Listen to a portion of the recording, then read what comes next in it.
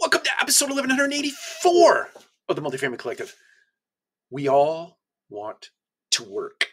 Seth Godin, a very famous marketer, he's written many books. I highly recommend all of them. He sent out a blog post today that shared a story about Betty Crocker. And originally, when the producers of Betty Crocker put that product into the marketplace, it was just a cake mix that you had to add water to and put it in the oven and bake. And it wasn't very popular.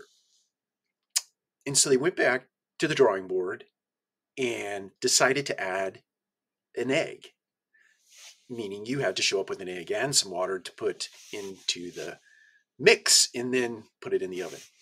And then it took off like wildfire.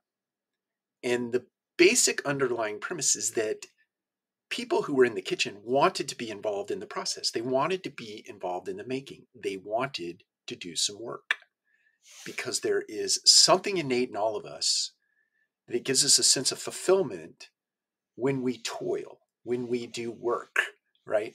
When we participate, when we engage, when we're able to exercise our senses, be it our smell, our hearing, our taste, etc. We feel involved, we feel engaged, we feel fulfilled.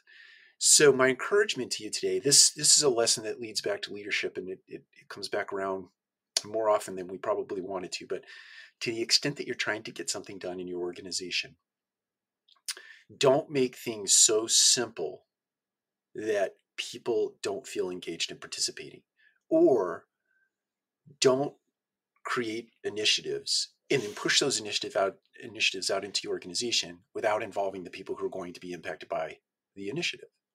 Involve them in the process, involve them in the work. People want to be a part of it. They want to get their hands dirty. They want to participate in some way, shape, or form.